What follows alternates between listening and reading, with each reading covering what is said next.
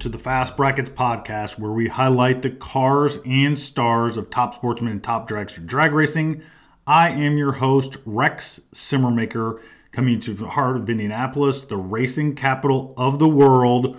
Welcome to the show, guys, girls. Today is episode number 70, if you can believe that.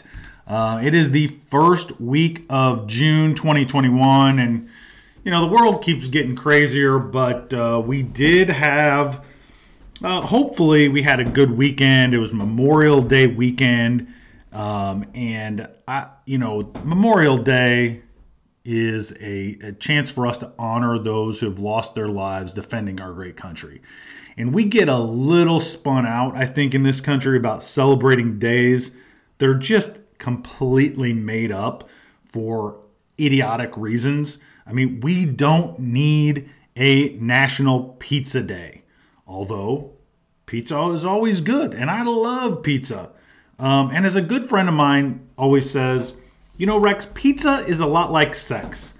Even when it's not that great, it's still pretty good. And I agree. Pizza is great, but I don't need a day to celebrate pizza. And I don't need a day to celebrate hamburgers or celebrate wheel wells or wheel bearings or whatever the heck other day is artificially created in order to sell a few more widgets. I don't need that.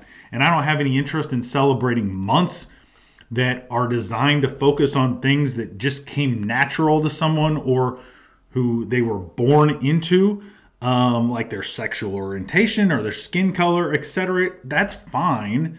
If you're made that way and, we're all born with certain traits, but why exactly are we celebrating that? I have never celebrated, nor have I been proud of something that I didn't have a hand in the performance of. I've always been proud of my performances, and that's what true pride is, if you think about it. Being proud of something that you have no or little control over is not pride. It's irrational defending of an ideology is what that is. If you are proud of your region where you're born, that's really not something you're proud of. What you're proud of is what that region where you're born has accomplished. That's really what you're proud of, the performance of the sacrifice, of the toil it took to perform a certain act or accomplish a mission. And that's really what people are proud of. I mean, I'm not proud that I made a team. I'm proud of what the team accomplished, and I'm proud of what my performance on that team did to lead to the team's accomplishment. Therefore, I say all that to say this. Most days that we have on our calendar that pop up on our little Outlook page are absolute garbage. They are meaningless, they are ridiculous, and we need to pay zero attention to them whatsoever. However, Memorial Day is extremely important. It is there, and we take time off from work to honor those that made the ultimate sacrifice, that performed the greatest act that can be performed. They laid down their life for the good of the country, the greatest experiment that has ever been made economically and socially, so that we could continue the experiment.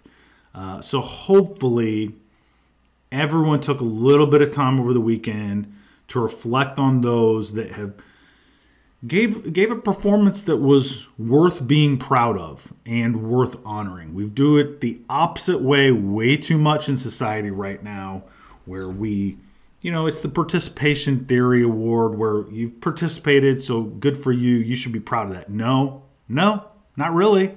That should not be something that we should be overly proud of. We should be proud of the performance, of the action that took place. And that's exactly what we were supposed to do over the weekend with Memorial Day. And quite frankly, I'm fearful that we don't do enough of that and we celebrate the wrong things way too much in our society. But I'm hopeful that our listeners did, and that it continues to be a little better topic of conversation moving forward. That said, we have a great show for you today, guys, girls. I have two great guests. First up, Bryan LaFlam. He is a top sportsman standout from the West Coast land, from Division 7, but he's got a bad boy that we're going to talk about. And frankly, I'm going to do something on the show that has never been done before. And truthfully, I'm not sure should be done ever again. So it's way out of my comfort zone. I'm not sure I like it, but we're going to do it. It's going to be something we've never ever done on the show before. So hang with us and let me know how you think it turns out. Also on the show is going to be Jeff Walls. He's the director of the Verge Motorsports Quick Outlaw Series. That is a really cool series that I'm excited to learn more about. So those two guys are coming on and we're going to talk racing with them. So get to doing whatever it is that you do while you listen to the show. Make your commute, clean the shop, work on that old heap, but metaphorically speaking, get your helmet on, get strapped in, because here we go.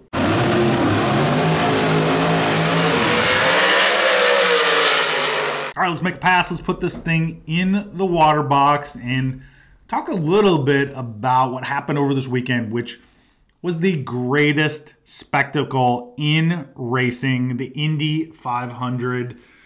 Of course, there's a couple things that make this thing worth talking about. First of all, it is the center of the motorsports world over Memorial Day weekend.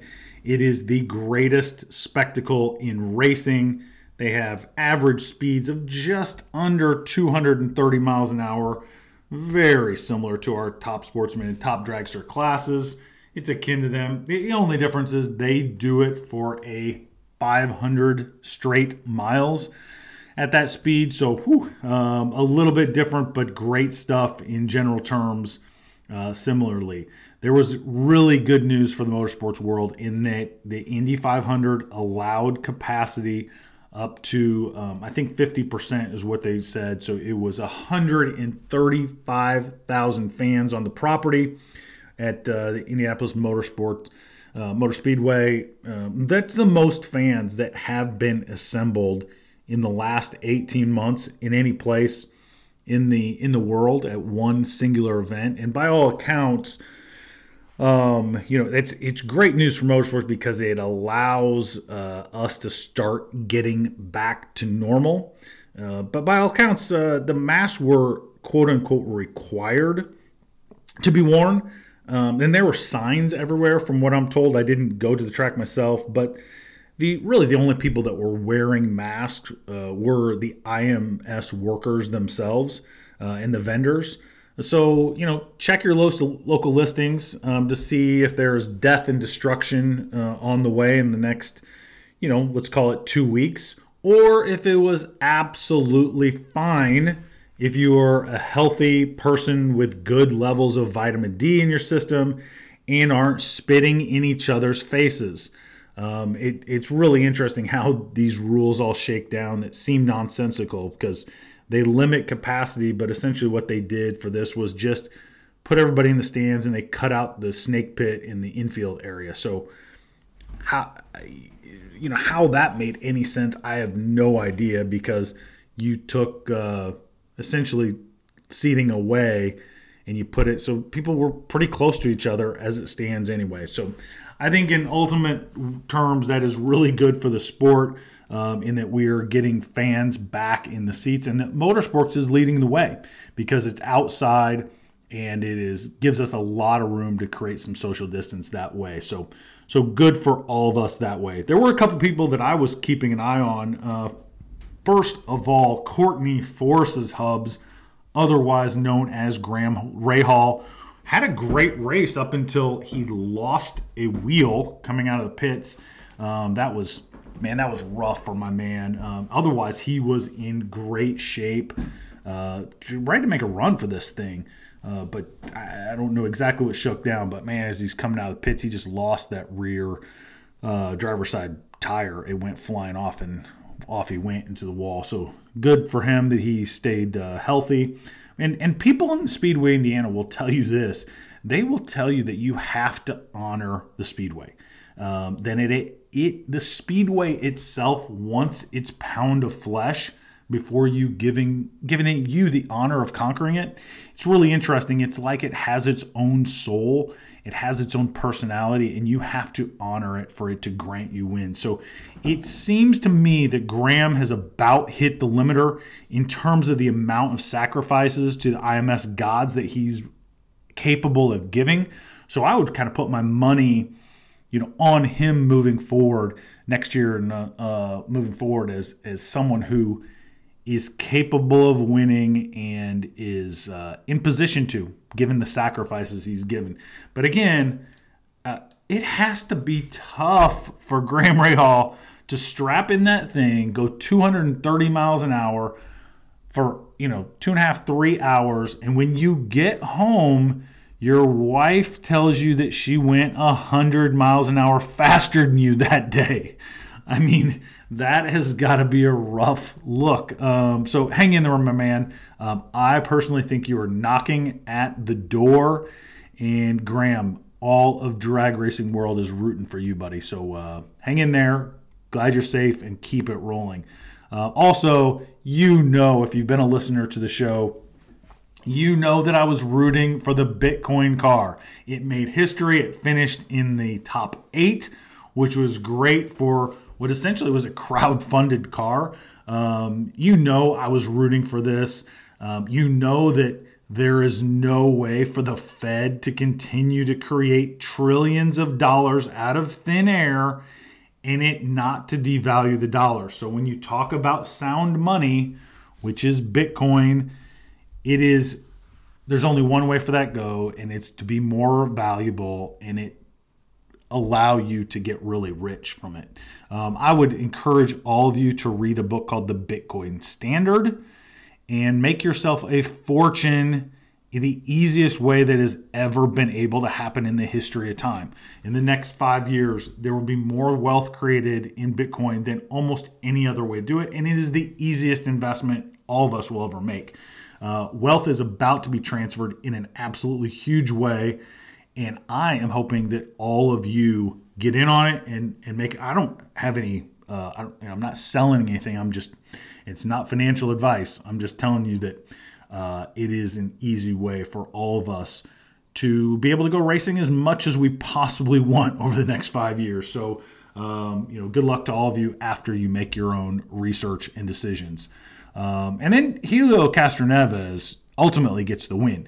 And this is great. I mean, he is now a 4-time Indy 500 champion. So he ties the likes of AJ Foyt, Rick Mears, and Al Unser Sr., all with 4, and he's 46 years old.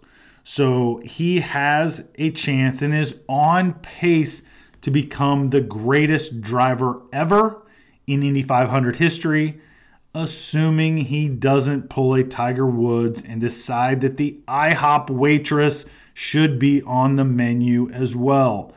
So here's to Helio just keeping his head down, keeping his head on straight, and continue to race like he's capable of doing and being on pace to be the all-time winningest Indy 500 champion. It's like we said, it demands a respect. That place demands a pound of flesh in whatever form it wants to take it. And Helio Castroneves has given that in a huge way. So congrats to him for getting it done for the 4th time in history. I was lucky enough, even though I can almost hear the 500 from my house, I was able to watch the PDRA live stream and then the Indy 500 on TV. And man, life was good that day, boys and girls. It was fun watching both of those races play out in real time. And, life is good.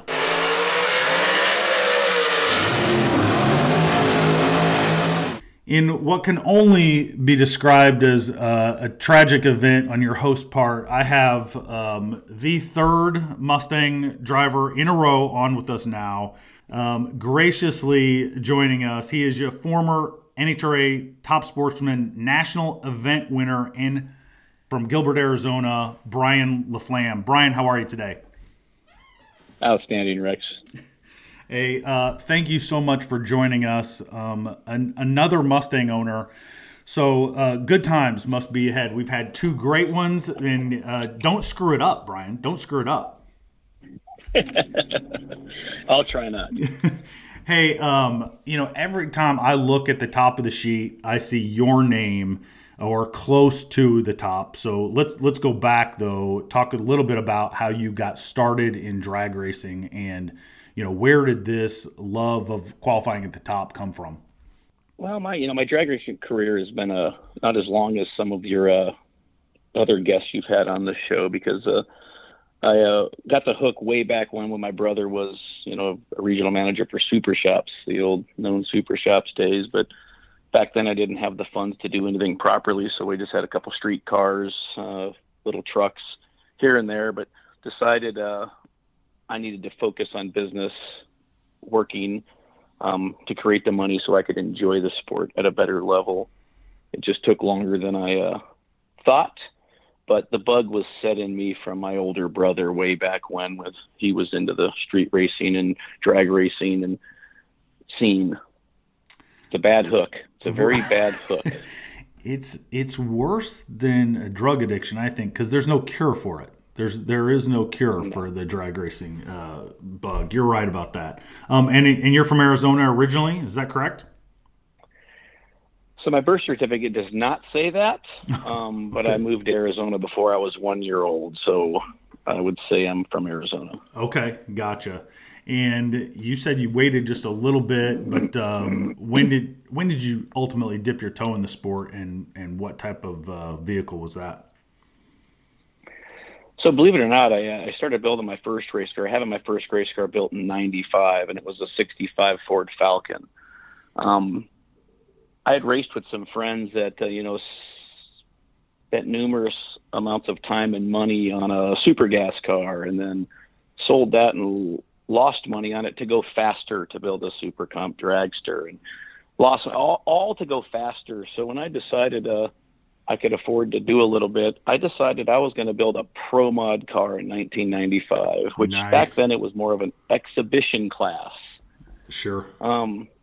Finished that car in '99 and proceeded to break every part possible trying to figure out how to get a Lenco clutch car with 2,200 plus horsepower down the track. And I knew nothing about four links at the time. I knew nothing about anything except horsepower makes fast ETs, but there's a part in between horsepower and the rear tires that becomes very important.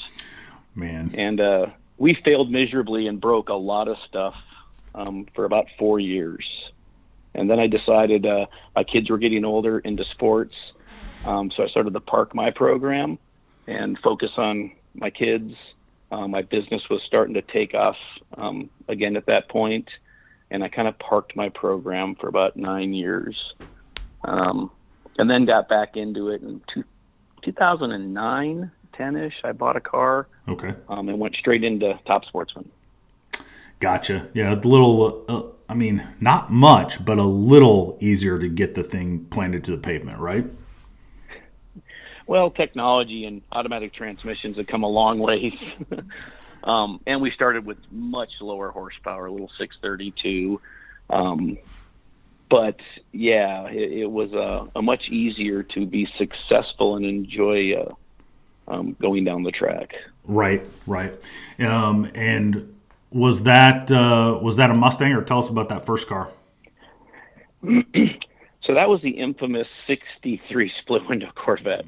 Okay. That, earlier in my life, I vowed, because when Pro Mod started to become really big, almost every car was a '63 Corvette. Sure. And I used to always make comments, I'm never going to own one of those. Well, never say never, I learned. Right. So a deal came across on a locally built car. I acquired it because the price was right. We put like I said, a 632 naturally aspirated motor in it, and ran that for a while until I decided, you know what, this is a lot of fun. Now what do we all want to do? Go faster. Pro Chargers were, around, but not real big, especially in the West Coast. So I knew I was going to buy and order a new car. So I said, let's test the package we were thinking about doing, which was a Hemi with a Pro-Charged EFI. Mm-hmm. So we tested it in that car for a season before I ordered my new car to determine if it was going to be a Roots, a nitrous, or a centrifugal. And we decided to go centrifugal, and then ordered a new car from Jerry Bickle with a centrifugal supercharged Hemi in it. Yeah, it's bad. Walk us through that piece a little bit, because I've had a chance to put my eyes on it, and it is it's awesome, but it's meticulously clean and detailed, and it's a beautiful, beautiful machine. Well, thank you. I'm a little OCD sometimes when it comes to cleanliness and making it easy to service and work on. But when I decided to build the car, Bickle had never built a ground-up Pro-Charged car. They had done a couple front halves and a couple, modifications to a Pro-Charged car. So mine was, I believe, their very first ground-up Pro-Charger car. So I wasn't sure where the weight distribution was going to be. They weren't really sure where the weight distribution was going to be. So I made sure they put a bunch of weight bar tabs in the back of the car. Hence, haven't used one of them. Right. I've since added weight bar tabs in the front of the car. So it's been a learning experience, but I got to take my hat off to the fit and finish that, Bickle does with their cars, I feel. I mean, a lot of builders do. I mean, I look at a lot of cars that are really nice, but no particular reason why I chose them to build me a car. Just they've treated me well, and that's what I have now. Yeah. No, that makes sense. And that car has been good to you. How long have you been running that Pro-Charged Hemi in that car? This is my 4th season. And my wife gets frustrated every off season because I make changes. We just kind of get the car figured out, then we decide to make changes, and she's like, "Why?" Well, that's kind of the part of me too, because the other half of my fun is, besides driving the car, is working on it, developing it, changing some things, looking at stuff, right, wrong, or indifferent. That's maybe the I'll use the word lightly, engineering side Sure. of me, or design side of me. But this is our 4th season. It hasn't changed too much this year. We went to coil on plug, versus mag, but we're just trying to develop some other packages. We trying some transmissions this year that aren't working out, features in the trannies, and again, we're also moving to the PDRA side and the more East Coast racing, which is a completely different thing for me. Yeah, well, I would say, I don't know if we have an award for this or not, but you would probably be in the running for the most frequent flyer miles of anyone in drag racing. I mean, I look at the event sometimes and I go, Gilbert, Arizona is a long way from some of the events that you run on the East Coast. So talk to us a little bit about that, just the logistics of doing that, and then the desire to want to run on the East Coast with, the fastest group, which is that PDRA crew. Yeah, so I have a Joe Rubicek. We've been racing together for the last couple years, and we've been both fortunate enough to have a little bit more time to take to travel around. But I want to race with faster cars. This isn't a knock on anything, so I hope people don't take it the wrong way. But, when you're racing a fast car, when I have a fast car and you're racing a slower car, let's just say a second slower, 8/10 slower, when I'm coming up on them on 1,000 feet, what passes through my mind, if something happens to them and they cross center line, it's not going to be pretty. Right. I mean, my gap closure speed is very extreme. And I feel it's not as safe, but also you want to race with better competition. You want to race with faster cars. You want to be pushed a little bit more. And nothing against division, West Coast divisions. They're very competitive, very, very good racers. It's just Division 3, 4s are a little bit faster than the West Coast racing. Great people out there, very competitive racers, but I have a fairly fast car, and I like to try to race it with other fast cars. And then met Glenn Butcher a couple years ago. He talked about PDRA, and when my time became available to say, you know what, let's go race PDRA for a year, and that was this year. So we missed Norwalk, and we're gonna miss the next race. I think it's Maryland because of vacation and other family scheduling I had. But then we'll be back, and we should attend the rest of the races.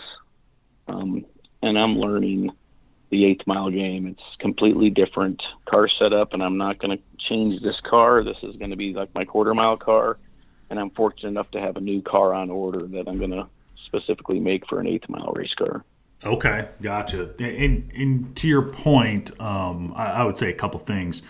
One, I think it's pretty human nature to want to run with cars that are similar to yours. I don't know why that is. I just think that is human nature. I mean, everybody I talk to kind of has the same thought, so I don't think you're out on a limb there at all. But I am curious, because you made the point, what type of things are you changing on the new build, for the 8th mile? Because it is, those things are as close to Pro Mod cars at this point as you can get, right? Yeah, I'm having a Pro Mod legal built car with all the safety features, the whole bit put into it. I'm semi-committed to the Pro Charger, but I am having it. The current chassis I have would be very challenging to put a Roots type supercharger on it because it doesn't have a drop dash bar. So this car will be built with all the features to where, I can play with a screw, I can play with a Roots, I can stay with a Pro Charger, but it is a legal NHRA Pro Mod car being built.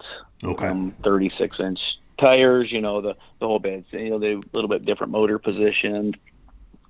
But the bigger changes for the 8th mile is gear ratios, transmission and rear end gear ratios. That's really what it comes down to. And call me lazy, but when I go between NHRA and PDRA, I don't want to be switching rear end gears and trannies every single time.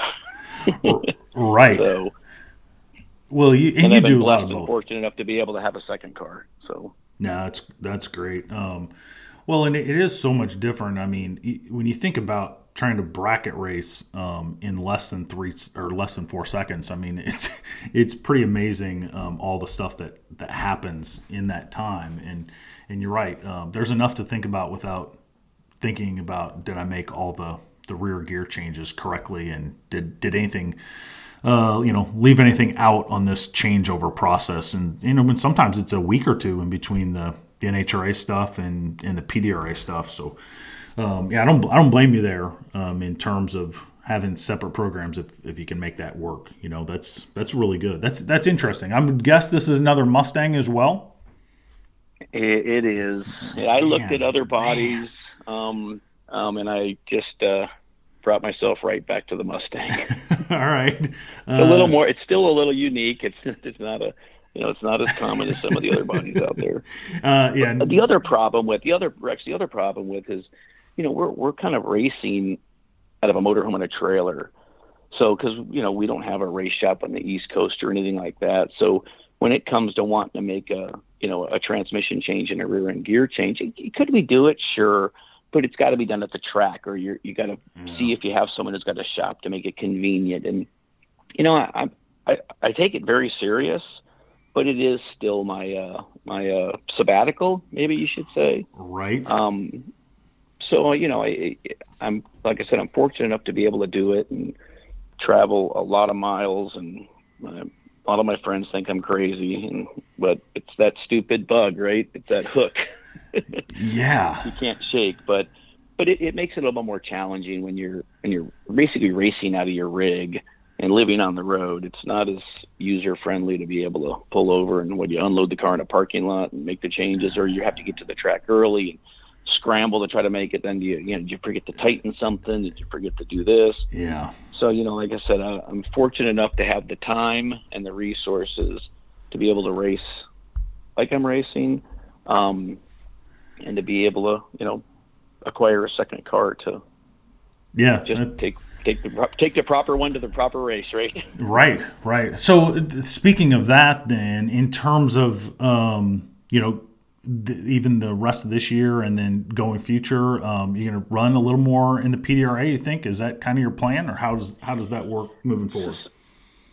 Yeah, I think the plan next year is focus on all the PDRA races, and maybe throw in a couple bucket list tracks of NHRA. You know, me and my wife still like to meet the people. You know, we're meeting some fantastic people out there. PDRA has been, you know, for the couple of races we've been to, it's just been great to us. The other racers, you know, it's just been nice. It's been pleasant meeting a lot of good people. So, but there's a few NHRA bucket tracks that we'll probably skip into next year, you know what I'm saying? But I think we're going to focus on PDRA next year 100%. Try to make all 8 races if that's going to be the schedule next year.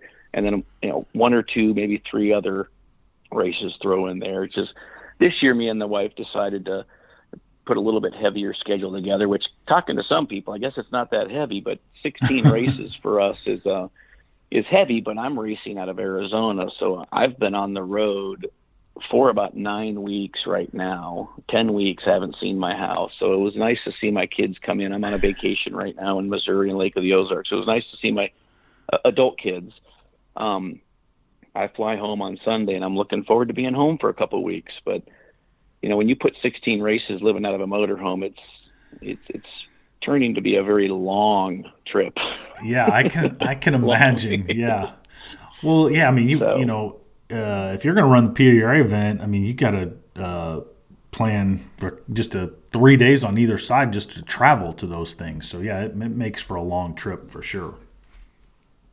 Yeah, and we've met some people that are offering, you know, storing our stuff out here, which will make it nice for next year, you know, if all that works out. So we can fly home in between races type of deal and not be on the road as much because, you know, I think I'm at like 7,200 miles right now in the rig, and I left on, I think, March 13th.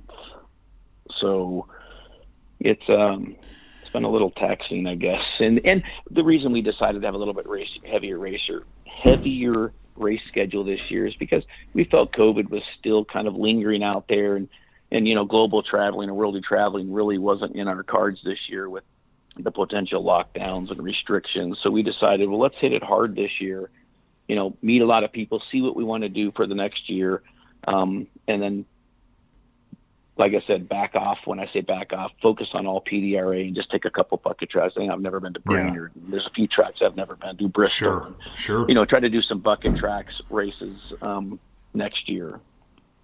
No, that makes a lot of sense. And I think, to your point, I think a lot of people are doing that, right? And we're seeing a little more attendance at drag race events than maybe we did at the, you know, just because, hey, it's something to do. It's outside. It's fairly safe. Like, let's go do something and get out of the house a little bit because we can't travel. So that's good. Right. That makes a lot of sense. You had a topic yesterday. You talked to Cheyenne on your last episode about mirrors in the car. Yes, I did. He caught me off guard. Which was brilliant what he does, but it always caught me off guard. I was like, why does that guy have mirrors? Because he's always qualified way up front and always chasing. So it was really interesting. I have a little different perspective on that. So, you know, obviously I'm typically the faster car, but I'm finding out that I'm not the faster car here on the East Coast. But I've never had mirrors in my cars from a racing perspective. I've always felt I want to focus on, you know, the groove and the lane and all that stuff. Mm-hmm. Where I feel mirrors in my program, where I've been racing, is in the shutdown area. Because I will not cross over a lane if, you know, exit is left and I'm in the right lane. I will not cross over that lane until I know where that racer's at or I'm being instructed to cross over by a track official. And a lot of times there's no track officials at these races. So I'll try to communicate with whether it's qualifying or whatever, I'll try to communicate with, you know, my opponent that I'm not crossing over. So until you go by me, I'll stop on the track because I'm not going to make that crossover, but I don't have mirrors. If I had mirrors, it would give me a little bit better visibility to know if it's safe to get over, if something's happening behind me. So I'm contemplating mirrors for that reason. And not because I'm becoming a slower car and I want to see where my opponent's at, because in an 8th mile, it hasn't slowed down for me yet. So things are still happening pretty quick. Sure. Yeah. No, that's my perspective on mirrors. That's a great point. And, certainly we see it, probably once a year where somebody gets tangled up in the shutdown where they just didn't have to because they're trying to make the turn, and people just communication gets mixed up, and that would solve some problems. That's a great point. I had never thought of that, and I appreciate you bringing it up. I'm with you. I've never had mirrors on a race car. I'm going forward, not backwards, but I might have to reconsider all that. I might have to reconsider all that for those great reasons that you and Cheyenne brought up as well. Right. I just listened to that and I was like, I never thought about it. And, there is some safety things when you're backing the car up if someone's not next to you paying attention. I've heard some of my friends that have them that their crew member was in the way and facing backwards, and we've seen them in the mirror and stuff, stuff like that. But honestly, most people have them for racing. That's what most people have them for. But when the race is out in front of you, so my philosophy is build a faster car. Right, right. Make the race out in front of you. If race is in front of you, you don't need mirrors except for getting off the track or, I guess, backing the car up. Yeah, that's right. That's a racer mentality right there. Just go faster. That'll solve the problem, right? That'll solve the problem. Go faster. Till someone else goes faster, and then you got to go faster. Man, the hook. There it is. There's the hook. Bryan, appreciate your time with us today. Wish you well at the rest of the season, and certainly travel safe. My goodness, you put on a lot of miles, so travel safe out there. Guys, girls, that was the great Bryan LaFlam, if you need him.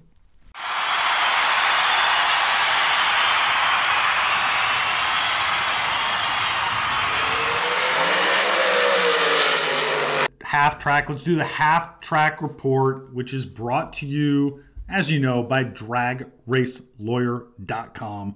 For all your high horsepower legal needs, hit up Ed Harney at dragracelawyer.com. He has got you covered. He's a drag racer. He knows your mentality and how to help you the best way. He's been very good to me, been very good to other guests and listeners to the show, and he'll be good to you as well. As we go down the race report from last week, there was an NHRA Division I event at Maple Grove that had limited people show up, just from the standpoint of it looked like it was going to get rained out, and that's exactly what happened. It was rough kind of weather all across the Midwest. Certainly the PDRA dealt with it in Norwalk, Ohio, and then that, as it moved east to Maple Grove, just didn't allow them to get that done. So they have rescheduled that Division I event to August 28th and 29th. And like many things have happened this year, is just that the schedule keeps getting loaded to the back half of the year. And it's going to be really interesting to see how some of these races play out, because they're going to be backloaded, and a lot of action is going to happen in a short amount of time on the back half of this season. But what did happen this past weekend was the PDRA event in Norwalk, Ohio. They dealt with the rain. Tyler Crossno and the crew, they worked on the track. They were very proactive, I thought, in terms of getting the information out to racers and talk about the schedule. Here's how it's going to shake down. I think their model and the way they operate should be modeled a lot of other places, but from a communication standpoint and what they saw in terms of the windows was really good. They ultimately got that done on Sunday, and the turnout, like expected, was really great, even for the rough weather. There were 63 Ultimate Top Sportsman cars that showed up. Of course, 16 of those made the Elite Top Sportsman field, and your number one qualifier in Elite Top Sportsman was John Benoit. He goes a 375.3 at 201 miles an hour. Really just an amazing pass. And your bump spot was Gary Grinnell. He goes a 399.2 for the 16th spot there. So that's, again, it's another all 3-second field in Top Sportsman. Amazing. Great competitors there, and what a great field that is. I mean, all 3-second field is just something to be amazed and very proud of that way. Your winner was Cheyenne Stanley. He gets the podcast bump, a little karma action. He was on last week, comes on the show, goes to Norwalk, gets it done in the final against Erica Coleman. We'll get Erica on the show to even it out for her soon, but there was a great race in the final. Erica Coleman trip zip on the tree. I mean, a perfect reaction time, but then has troubles down the track. So Cheyenne Stanley wins in his twin turbo Hemi powered 07 Mustang. So good for him. Congrats to Cheyenne. He was a great guest on the show last week and then gets it done in the final of the Top Sportsman Elite program at Norwalk. On the top dragster side, the elite top dragster was just as gnarly. Your number one qualifier was Craig Addis. He goes 371 with a 3 at 195 miles an hour. And your bump spot was just not that far behind. Tyson Fabish, he goes 385 with a 0. So you had 16 cars all within 14 hundredths of it. He is, getting it done that way. But ultimately in the final, it was Peter Maduri and Michael White who qualified respectively number 2 and number 3, and they met in the final. Peter Maduri with his K100 fuel treatment car and Michael White with his 57 Chevy themed dragster had themselves a drag race. Peter is a 004 on the tree to Michael's 005, so there a thou separates them at the starting line. And Peter Maduri is nasty, dead on 2 with his 379 dial for a 6 thou package total. So all that means is that Michael White has to be perfect. He has to be a dead on 0 to win. Not much room there. And he runs a 376 with an 8 on his 76 dial, 13 total. Very, very good, but it just was not enough to beat Peter Maduri in his 6 thou package for the win. So congrats to Peter Maduri and Michael White for just a great race there in the final and the entire elite top dragster event there. Then as we go to the Top Sportsman 32, the next 32 qualifier, so we had a great 48 car class there, and that pushes 15 cars to the bracket bash at this point. So I mean, that's 15 cars that go to the bracket bash. So, at least an opportunity to continue moving forward. Your number one qualifier in Top Sportsman 32 is Bob Bauer Jr. He goes 399 with a 3 at 180 miles an hour. Man, what a pass to be the number one qualifier there. Your bump spot is Steven Brinegar. He goes 440 with a 1. A little bit slower than the Beach Bend 435 spot, but not much slower. And, that pushed Dan Germano out of that field. He goes 440 with a 4 and doesn't make the Top Sportsman 32 field. That is rough, man. That is very rough. But your winner in Top Sportsman 32 is Nick Maloney over Troy Finner in the final. Troy Finner gets the best appearing car, which is nice, but I know he wanted to get that win. Nick Maloney gets it done when Troy goes red in the final, so just wanted a little bit too bad for Nick or for Troy. Congrats to Nick on winning that Top Sportsman 32 class there. It was a great class. On the top dragster side, there were 62 total cars trying to make those 48 car field. That pushed 14 of those dragsters to the bracket bash. So at the PDRA event, even the bracket bash is nasty quick. Really makes it fun to watch. Your number one qualifier on the top dragster 32 is Michael Kalin. He goes 385.7. 385.7 to not make the elite field. Just flat out nasty. And he will, get the number one qualifier there. Dickie Smith is the bump. And he goes 4.406 to get the bump spot there. Once again, like Bowling Green, a little bit slower. And also, once again, the top dragster side is a little bit slower than door car side. So that's very, very interesting. 440 with a 6 was the bump spot there. 440 with a 1 is the bump on the door car side. So really interesting. But your winner on this is TG Pascal over my old banking coworker, Shanna Stone. Great bulbs for both of them, and both go 2,000 under for a double breakout win going to TG Pascal by a 10,000th of a second. I mean, just what an incredible drag race that was.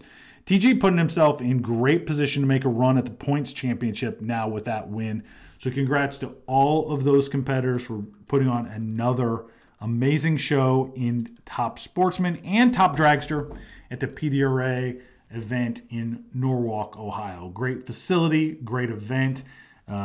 Just top to bottom, what a superb event. We wish we had a little better weather for all that to showcase it, but man, could not keep anybody down on that one.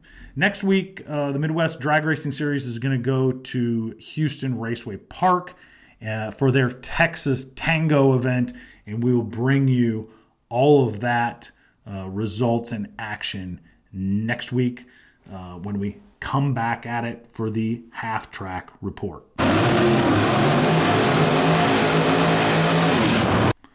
Whoa, let's get out of the groove for just 1 minute and bring on the director of the Verge Motorsports Quick Outlaw Championship Series. Welcome to the show, Jeff Walls. Jeff, how are you today, my man? Doing great. I appreciate it, man. Thanks for having us on. Yeah, no, I've been kind of watching your series for a while now because I just have an affinity for how your series is set up in this what I would call non-electronic index racing to begin with. So why don't you tell me a little bit about, tell our listeners, I should say, more about the Verge Motorsports Quick Outlaw Championship Series. Yeah, so the Quick Outlaw Series, we've got 470 index. That's historically what we've had for door cars only. Heads Up Series, 410s, Pro Tree, as amateur version of professional as you can get. Right. We've been, the series has been around since 2014, and most recently we added a 450 index this year for the dragster guys, and the guys that have maybe both have historically run Top Sportsman and Top Dragster, right? Gotcha. So we travel to different unique tracks every year. We're 7 races this year, for example, from Mooresville, North Carolina, Xenia, Ohio, turning around going to Bristol next month, later this month, and then we'll go all the way down to Silver Dollar, swing back up through Huntsville, Bowling Green, and finish out at London, Kentucky. So we make sure we hit a pretty good spread through the region, and give these guys an option to race heads up index without all the throttle stop stuff. Right, yeah, because it's 470, and you restrict the 470 index to door cars, correct? Yeah. Yeah. So, yeah. I mean, really, and I don't know if this is right or wrong. This is just kind of how my mind works, but I kind of differentiate cars that are going 470 and quicker into Top Sportsman cars, and then cars even like the one I own is not quite going 470. I don't consider that Top Sportsman until you're at least going 470. So that's a kind of a good break that way. And then similarly, I think that 450 index is a lot what people think of in terms of Top Dragster as well. Is that how you guys decided on those numbers, or what's do we know the history between 470 and 450, or how that index came up? Yeah, so when you really look at it, like a 470 class, it's just enough of a reach out there for most of the engines that these guys are running, whether they're running 598, even 632s. A lot of these guys have to do just enough to spray it just to get there. So you get all the different power adders involved. Some guys are running Pro Chargers and trying to back those down. Some guys are running, mini blowers or, full-size blower on the engine. And then you got the nitrous type guys out there running as well. There's occasionally some guys that have a big enough engine to try and run it naturally aspirated. I'm trying to do that with a 655, but it's right on the brink myself. Sure. And playing with fuel injection. But, the 450 is kind of just the comparable 0.2 quicker equivalent for a dragster for the difference in weight, right, Yeah. and aerodynamics. So that 0.2 brake is typically a pretty good measurement amongst most cars in the 8th mile. It's a good balance there. So. Yeah, and are you? I'm just kind of like I said, this is kind of the unofficial break in my mind. But are you seeing a lot of transition from guys that are running Top Sportsman and top, running your index because they've run Top Sports for a while and they're trying it? Is that where you're getting a lot of the cars for sure? Yeah, and you get a spread of guys that try and run quick 8s at some of the local tracks and stuff that might have historically sprayed or something. But we are starting to attract a decent number of the guys from that Top Sportsman, Top Dragster world. You get the 450 index exists in a couple other places. There's a handful of different 470 series that may be track specific or state specific, but nothing that travels around like we do.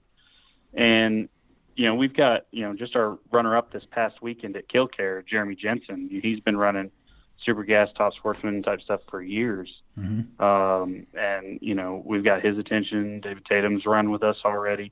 So a lot of these guys have played with that. Wheatcraft that won this last weekend, he's done a lot of Top Sportsman racing stuff as well. Sure.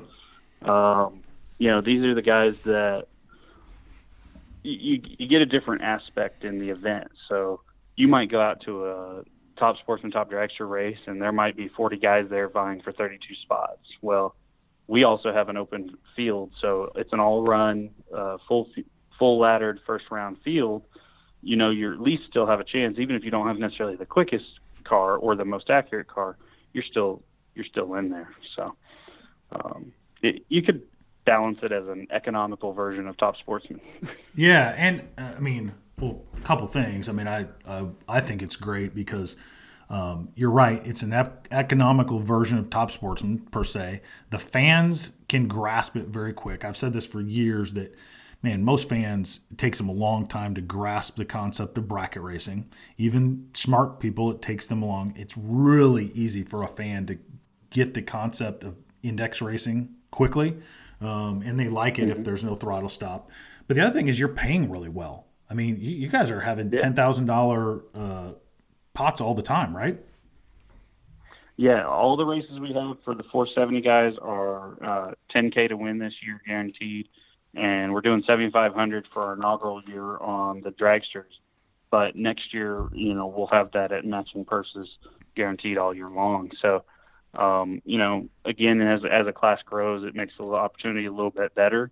The response has been great for the series this season. We have over 96 people registered members of the series for this year. So lots of competitors, whether they're going to make, 2 or all 7 races. It just depends. We've got a lot of guys interested in coming out to try it with us. Yeah, very cool. When you can get paid that, guarantee that you're going to make the field, right? It makes, and then you can pull out friends and family that maybe aren't as completely tied into the drag racing world, and they can get their hands around it. It makes for a really nice event. It makes for a really nice from a racer standpoint. Yeah, and also from the racer standpoint, the other challenge for these guys that are going to Top Sportsman, Top Dragster races, whether they're going to NHRA, IHRA, PDRA, our focus is on not having this exhaustive weekend where you got to park on Tuesday, turn around, qualify. You might even have to qualify Thursday night. No knock on Tyler there for you had to do what you had to do at PDRA this weekend. Right. But those are challenges that get presented. We did everything we could, and we keep trying to get the show done in one day. It's a focus for the guys that work. They either operate shops or they're foremen, in their jobs. They might own a business that they actually have to be there for. We all got to get back, do work. So we need to get it in, get it done, and that's how our race formats are set up. Yeah, no, that makes perfect sense to me. And, you've got this great series here, and we'll talk a little bit about what you have going on for next year even already in a minute. But talk to us a little bit about you. How did you get involved with this, and tell us your background a little bit. So I've been drag racing since I was 8, and my family even farther back in sprint cars back in California and stuff with my father. But when we got involved in drag racing, one of my good buddies, Dustin Martin, that I raced juniors with back then, let me know he was racing in this series. And he said he enjoyed it a lot. It was a lot easier to deal with than what I was doing with Super Comp, Super Gas, driving around regionally, trying to take full weeks off at a time from work. So I came out to one of the events, checked it out, ended up getting my car set up, started trying to run it with him. And then the opportunity came up to try and help out grow the series. And so teamed up with Ashley Pritchett, who founded the series, and my buddy Joseph Bagwell and I, kind of started a transition with her to take control of this and get it to grow. She's still heavily involved, her and her sister, in helping the success of the series, and we're taking it to the next level this year. So. Yeah, that's very cool. So I mean, you're a racer, you get it, you understand what is going to make it successful from a racer standpoint, and now you can Ashley did a great job of kind of founding the thing, and now you're taking it to the next level. So talk to us a little bit about what is the next level, because I know you have some big plans for this thing. Yeah, it's we expected part of that to happen this year, but time gets away from you when things are being put together so quickly. But we have our Bowling Green event this year is actually going to be on national TV during the Low Car Car Show series. We're going to, during the fourth quarter, a recap filming of our event will be on national TV then. And then we're going to have our own full series for 2022 that will air on Motor Trend, Nav TV, and Revin, and some other streaming sites. So we're pretty excited about it. It'll be a big growth. The group, Butch McCall and Sherry McCall, that were also involved heavily in inside drag racing back in the day, are going to be the ones heading up, getting that together with us, and getting that on TV. So a lot of growth opportunity for us with that. Bring sportsmanship back to the I guess the screens at home, not necessarily the big screen. Right. But we'll get it back in front of everyone. Well, I will tell you this. It just made me furious. So I was at a Indy 500 party this weekend, and there's a TV on, kind of at the cookout, and on TV was Monopoly. It was famous people playing Monopoly, and it just drove me crazy. I was like, what are we doing? Where are we at in the world where people playing Monopoly is somehow worthy of being on TV and drag racing isn't?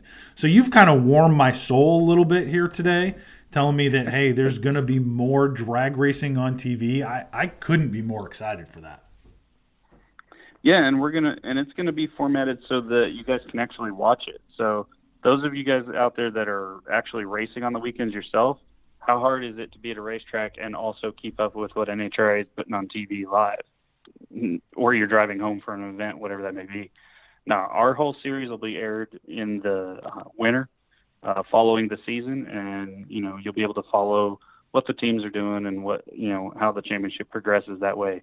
Even though the results are there, you get to watch the action, check it out, see what all's put together. So I think it'll be a better calling for drag racing overall, because we're getting it out in front of everybody when people are actually at home in front of the TVs. Gotcha. And it also gives the racers, assuming that they have a sponsor maybe that would like more exposure, it allows them to give some heads up and say, hey, this is what's going on. I did well this weekend, and here's when it airs, and pump that out a little bit as well. I'm guessing. I mean, from a sponsor standpoint, that's got to be good. That's got to be good stuff, I would think. Yeah, absolutely. I mean, obviously, there's a piece of that helps the series generate the growth that it needs to help support what we're trying to do for the racers and provide for those purses. But yeah, definitely for the racers. These guys have to make it to the racetrack, but get what they need to, fund that trip across the country. We have a couple of guys that maybe can't make it for this one or that one just because fuel's high this week. Oh, right. maybe they can grab a local sponsor or two that can get out in front of a lot more, right? Yeah, and to that point, I mean, you guys have a nice geographic area. I mean, you guys go North Carolina to Bowling Green, Kentucky to Ohio. You've got a nice patch there, certainly where cars are, but it takes a little bit to travel, right? It takes a little bit to travel, so of course we're going to try to rope in sponsors for that. Exactly, and when you see a lot of these races out there that are, $2 or $3 grand to win, and one person's taking that whole purse, it's small format, that's tough. I mean, that's tough to go week after week and know, hey, out of 100 competitors, 10 different people maybe won all season long. Yeah, we all know we have the bad habit, but sometimes it's nice to be part of the winning side of it, right? Yeah, for sure. Well, I'm really rooting for you guys. I'm really rooting for you guys because I've been, and people that know me have known me for a long time. I've been banging on this for a long time, and I think index racing in general is really good for our sport. I used to run that NHRA Unleashed series, and I thought it was really good for our sport. Maybe that didn't quite work, but I think your series is good in general for our sport in terms of bringing the casual fan and like you said, with the stuff with the TV and all the one-day event, all that stuff is really, really good and positive stuff, and I couldn't wish you more luck than what I'm doing. I appreciate it, man. We appreciate the support, and we'll speed your car up a little bit faster and get you out there with us. That's all we need to do, baby. That's all we need to do. We need a little more horsepower, and I'll be right out there with you. So, yeah, that's a great idea, actually. Maybe the best idea that's ever been thrown out here on the show so far. So, yeah, Jeff, nicely done. All right, well, for our listeners, if they're intrigued now, how do they get a hold of you? How do they get a hold of the series? VergeMotorsports.com. That's our home site on the website. And you can also find us on the, Verge Motorsports 450 and 470 Quick Outlaw Series on Facebook. All of our events flyers are posted at both places. Results, we got some pretty cool stuff out there that people can check out, T-shirts and all that as well. But yeah, VergeMotorsports.com. That's the home for it. Okay, great. Yeah, great stuff. Yeah, go guys, check that out because it's a really well done series, and if it comes in your neighborhood or you want to just go check it out, go get that done. Guys, girls, that was Jeff Walls, the director of the Verge Motorsports Quick Outlaw Championship Series, if you need him.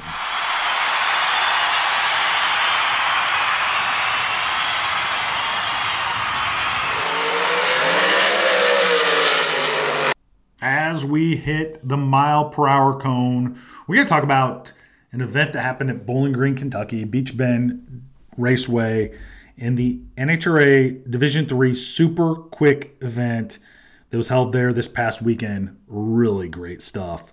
As we kind of talked about before when Jeff Walls came on, it was a 450 minimum or maximum dial in terms of that. Can't go any faster than 450. It is a 32-car field, and it was the fastest field ever for that series. There were 49 cars looking to make that 32-car field, and there was a new record. The bump spot was a 454 with a 3, so all 32 cars were qualified within 400th of a second, which is made for great racing. In addition, that race particular was dedicated to James Schoen. He is a very well-respected, longtime super quick racer who passed away over the last year. And it was, I think, an absolute perfect send-off, as he, would have just absolutely loved this bump and the quality of racers in this field. His daughter, Shanna Miller, qualified in that field, making it extra special. But it was, like I said, a new record for that series. It was a 454 with a 3, 32 cars qualified in there. Your number one qualifier was Phil Oakley. He goes 450 with a 1 at 145 miles an hour. And there were 10 drivers that recorded a 450 with a something on the end of it. So just a tremendous field that way. I mean, some really quality guys in this field. So Pro Stock champ Bo Butner makes that field. Kyle Camp is in that field. He is the only door car that I'm aware of in that whole field. But he kind of goes and does battle with those dragsters. So, we root for him. And then your winner is ultimately Hunter Patton. My man, already one of the great bracket racers of our time, and does it in this fast field as well. So maybe we'll see him in top dragster trim at some point. But Hunter Patton gets that win in what is virtually a heads-up index race. I mean, everybody qualified so closely together that, it makes almost every race heads up. Very, very cool that way. So that's another great class, that super quick series with the Division III Origin, but a class that is like ours, and it's extremely fun to watch, and one that continues to have a tremendous racer response. So congrats to all those racers who competed in and made that event so special. Nicely done in Bowling Green, Kentucky over the weekend.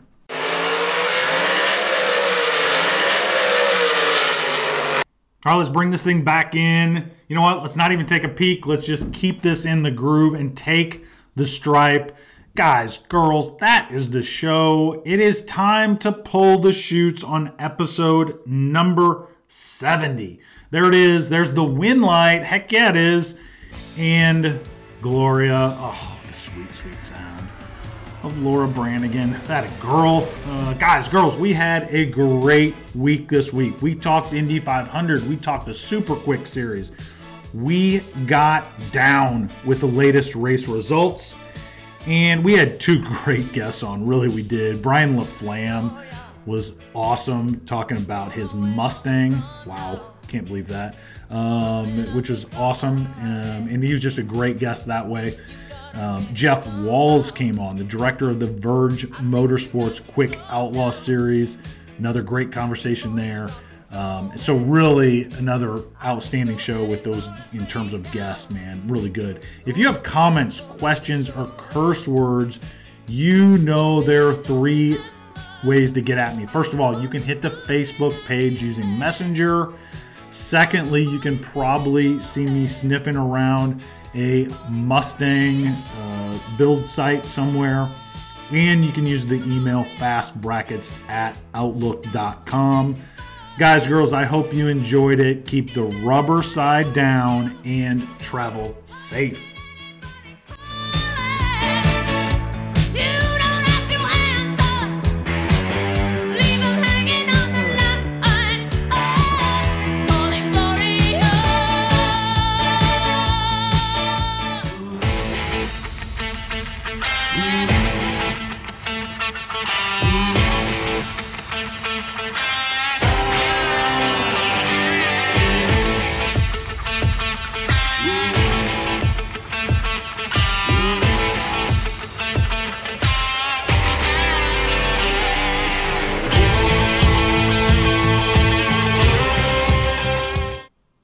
Hey, Rex, do you think there's any chance we're going to be able to handle all the phone calls we're going to get for all the drivers, that if every time they come onto the show, the next weekend they win?